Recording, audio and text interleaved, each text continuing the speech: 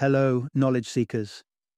In this episode of 20-Minute Books, we dive into the insightful world of Hackers and Painters, written by the renowned British programmer and venture capitalist Paul Graham. This book takes us on an exploratory journey, where Graham presents an intriguing correlation between computer programming and creative artistry. He takes a closer look at the creative nature of programming, the languages that are the tools of the trade, and how these skilled hackers, akin to skilled painters, have the potential to amass vast wealth. Hackers and Painters is a thought-provoking read that transcends boundaries. It is not just for hackers or computer enthusiasts, but also for entrepreneurs, CEOs, business professionals, and anyone with a great idea who dreams of founding a startup. As a co-founder of the startup ViaWeb that sold to Yahoo and evolved into Yahoo Store, Graham brings a wealth of real-world experience and credibility to his analysis.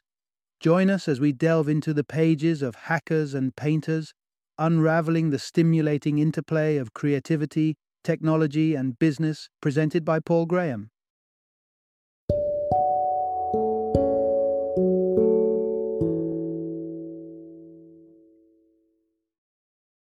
Hackers and Painters, Big Ideas from the Computer Age. Introduction.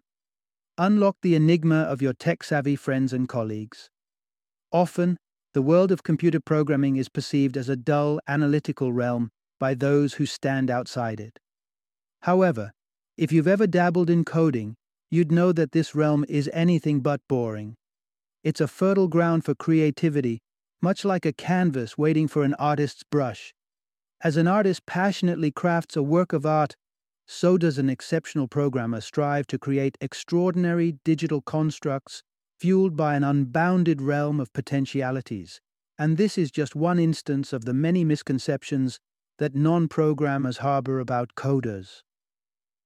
Sure, they might not be the epitome of fashion or the life of the party, but their seemingly quirky behavior often stems from their indifference to societal norms, a trait that mirrors their intelligence.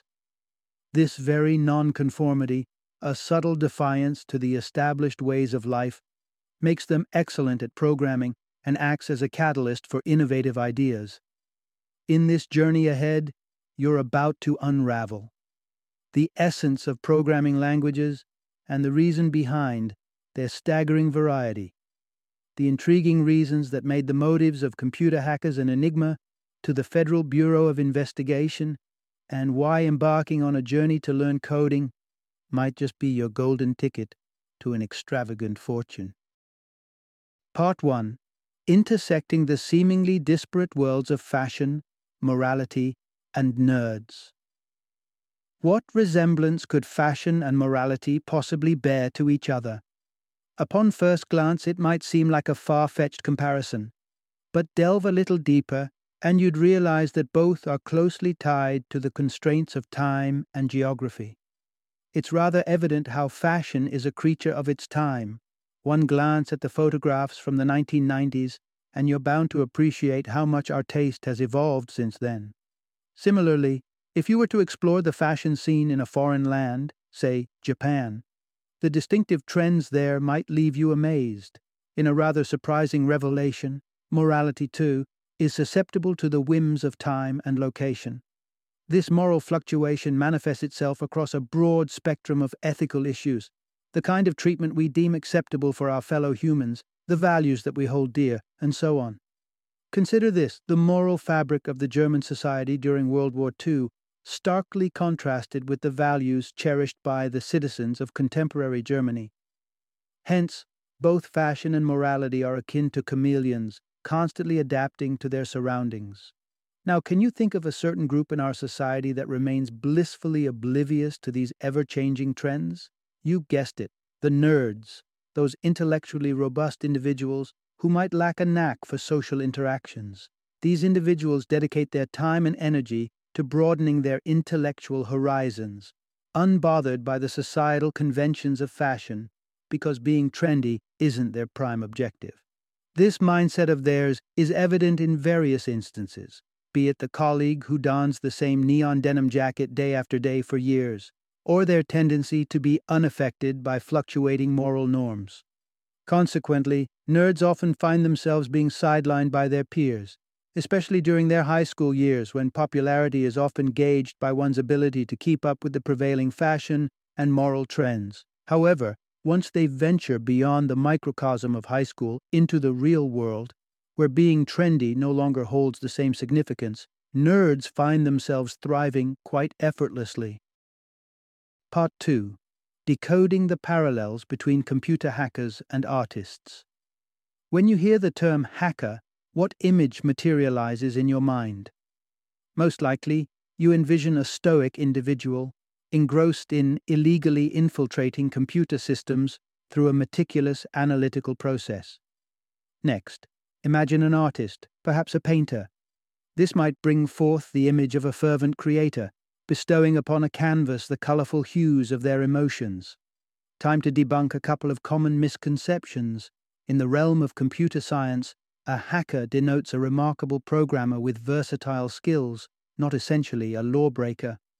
Moreover, the art of hacking demands a deeply creative mind, much more akin to a painter than a mathematician. Indeed, hackers and painters share striking similarities, as both seek solutions through the generation of concepts rather than their implementation. Drawing from personal experience, the author recalls being instructed to meticulously work out computer code on paper before transcribing it into the system. However, he discovered a more artistic approach to be significantly effective, diving straight into code writing and resolving issues as they cropped up. This mirrored the creative process of a painter who often initiates their piece with a simple sketch and evolves it, rather than meticulously planning the entire work from the start. Yet another common ground between hackers and artists is that their works bear abstract values, which defy quantification through conventional tests or media coverage. The ultimate measure of such creative endeavors lies in their ability to resonate with their audience. For software, its worth is determined by its capacity to fulfill the user's requirements, while the value of an artwork is gauged by the pleasure it brings to its beholders.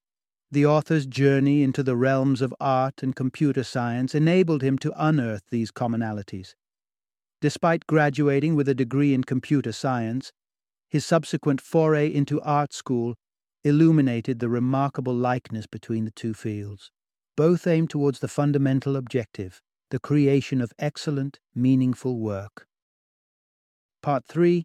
The rebellion in hackers fuels their excellence. One would typically associate successful computer programming with a staunch adherence to rules and norms. Wouldn't straying from conventions result in a multitude of errors? However, stepping into the shoes of a hacker often calls for a slight deviation from the rules. This resembles the learning curve in any profession, where you gain insights from the work of the preceding pioneers. But if you aspire to delve deeper, you might find yourself needing to overstep some legal boundaries, given that the works that pique your interest could well be shielded by intellectual property rights. Hackers harbor an intense intellectual fascination with current technologies, such as avant-garde software. To study it, they might need to trespass into another person's computer system, an act that could be illegal. This lands hackers in the category of criminals, even though their illicit activities are more likely driven by curiosity than any desire to pilfer. In the initial stages of categorizing computer infiltration as a crime, the Federal Bureau of Investigation, FBI, faced significant challenges. The main motive behind a hacker's actions, intellectual curiosity, was a new and unfamiliar motive to the agency. You might now be pondering whether hackers should simply comply with the law. Interestingly, it is this very spirit of rebellion that enhances their competence. How so? Rebellion entails challenging authority, be it the government or experts in a given field. This act of questioning established notions paves the way for innovation, a vital component of effective programming. Most hackers, also recognized as nerds, are intelligent individuals who show little concern for social norms, making them proficient in questioning everything around them. They are not just critics, but innovators who work towards enhancing existing systems. In the ensuing sections, we'll unravel how these rebellious nerds channel their genius to generate substantial wealth. Part 4. Why starting your own business is a fast track to prosperity, and there's no harm in that. The idea of building a company around an innovative concept has crossed the minds of many. However, if you're gifted in programming, it's more than just a thought. It's a feasible reality you should strive for. Why, you ask? Because establishing a startup is indeed one of the quickest routes to accumulating wealth.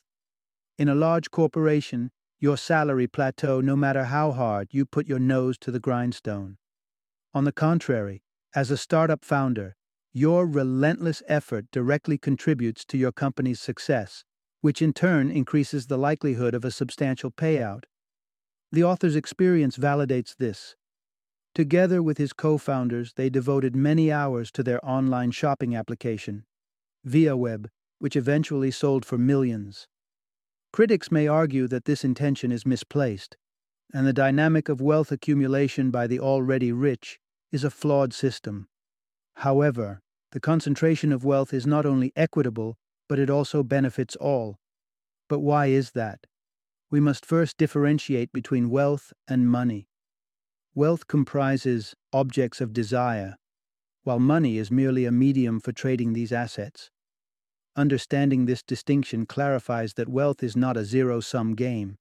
It can be created without subtracting from others' wealth. For instance, if you restore a vintage car in your leisure time, you're generating new wealth without depriving others of theirs. Therefore, the notion of wealth being finite and hoarded by the wealthy is a misconception. Moreover, isn't it plausible that the wealthiest individuals, CEOs, professional athletes, etc., have worked more diligently and productively than others, thereby rightfully earning their wealth? For example, if founding your startup demands 10 times more effort than a typical corporate job, isn't it fair to yield 10 times the income? Especially when this endeavor results in a product that everyone can enjoy and benefit from. Part 5. Your product's success, and by extension your company's, hinges on the end user's approval. As previously touched on, hackers, akin to painters, must cater to their audience, in this case, the end user. Therefore, when you embark on your entrepreneurial journey and begin crafting your product, the user must hold the prime position in your scheme of things. Primarily, you ought to develop and launch a prototype of your product as swiftly as possible, enabling valuable feedback from genuine users. This approach, aptly known as worse is better, advocates the early release of even a basic prototype, as it garners critical feedback that allows for rectification of flaws and refinement of the product to better address user needs. A testament to this methodology's effectiveness comes from a rather unexpected source, the renowned author Jane Austen. Austen routinely read her books aloud to her family before finalizing them, incorporating their input. They served as the initial users of her prototype. Suppose you succeed in creating a product that aligns with users' requirements and interests. In that case, the likelihood of them buying it increases significantly. No amount of sophisticated add-ons will matter if the product fails to fulfill users' core needs. For instance, imagine designing a chair that looks stunning but is dreadfully uncomfortable. Would anyone buy it? Highly unlikely. Attracting users hinges on catering to their needs, and the more users you have, the more your company flourishes. This forms a virtuous cycle. Revenue from users can be reinvested to further enhance your product, thereby drawing in even more users. Moreover, potential acquirers of your company will base its valuation on your user count. An app with a user base of 100,000 will naturally attract more potential buyers than an app with a mere 300 users. Part 6. Diverse programming languages exist for specific purposes, and they continually evolve over time. C++, Python, Java. You've likely encountered programmers showcasing their coding fluency in a variety of languages. These are the programming languages through which they instruct computers. However, computers don't inherently understand these languages. They only comprehend machine language, comprising specific arrangements of ones and zeros that dictate the computer's actions. Therefore, programmers require a compiler to translate the programming language into machine language. This might prompt the question, why are there numerous programming languages? Simply put, different programming languages are optimized for varying tasks.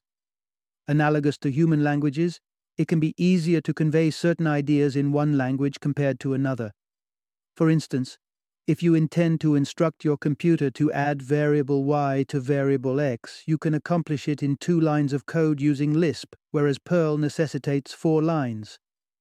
Occasionally, the concepts required for your program might be absent in your chosen language, forcing you to either switch languages or devise a workaround in the initial language. For example, attempting to add y to x in Python would be problematic, as Python doesn't fully acknowledge such variables. Consequently, you'd need a workaround, which would entail writing 6 lines of code in this scenario. The existence of a plethora of languages can be attributed to these nuances, but the field is far from static. Current languages continually evolve, and new ones are frequently developed. This is because programmers design languages tailored to their individual preferences and necessities. Prior to the 1980s, this was unfeasible, as programming languages were exclusively developed by institutions and large corporations.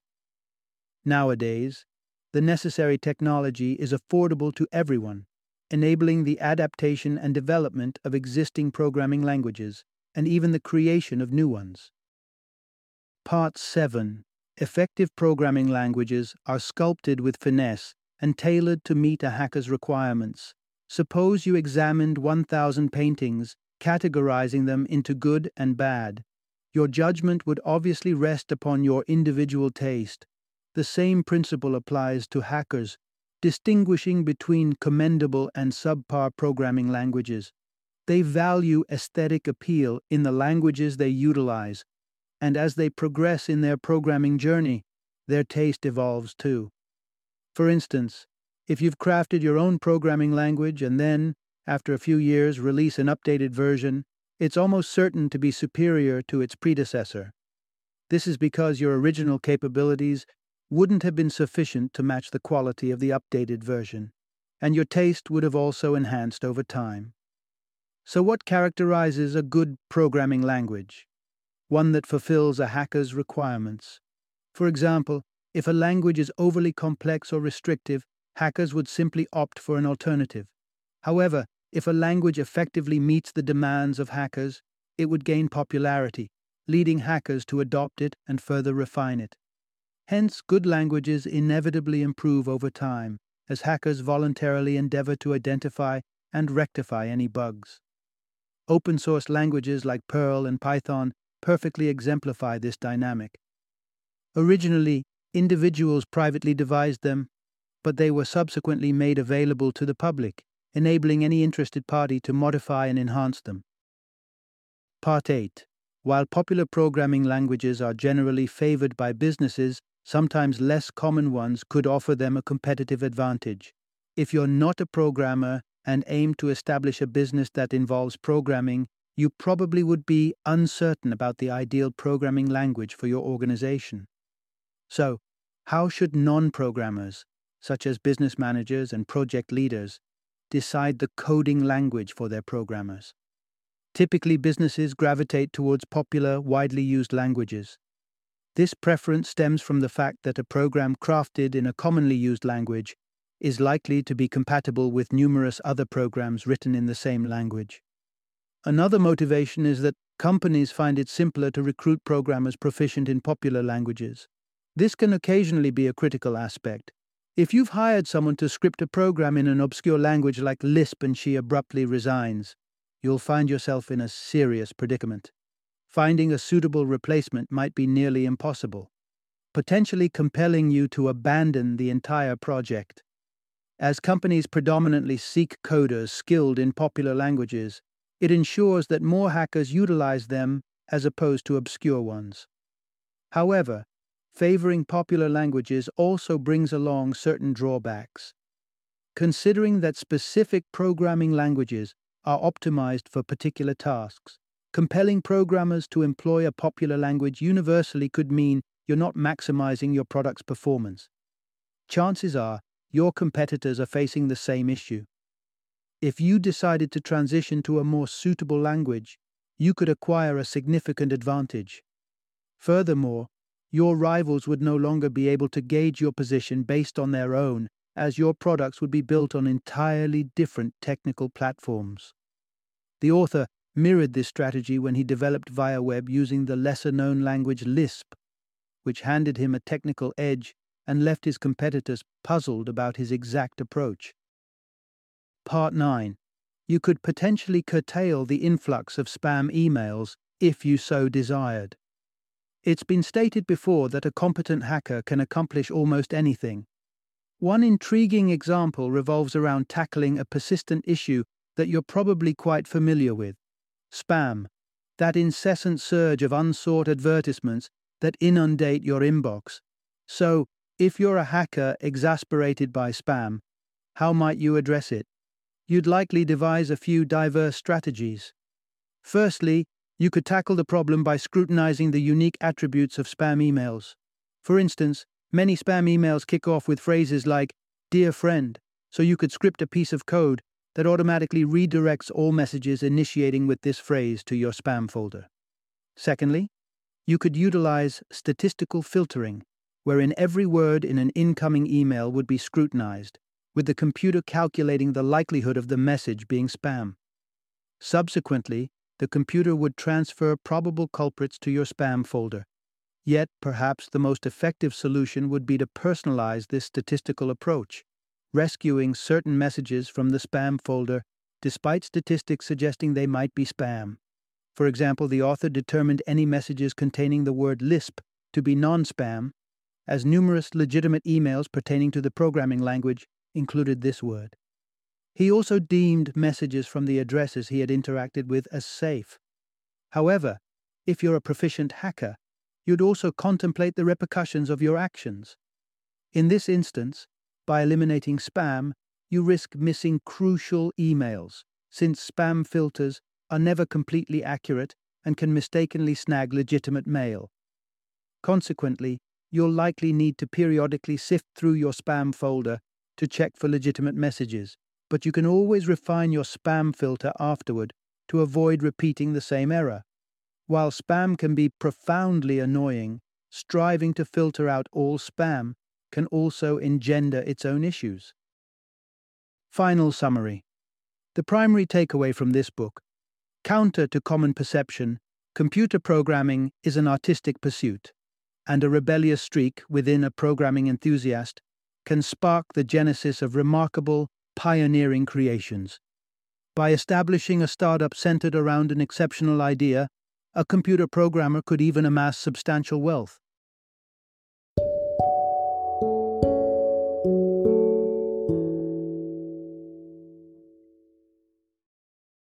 Thank you for joining me today on this journey of learning and discovery as we explored the insights of another thought-provoking book in our growing library of knowledge.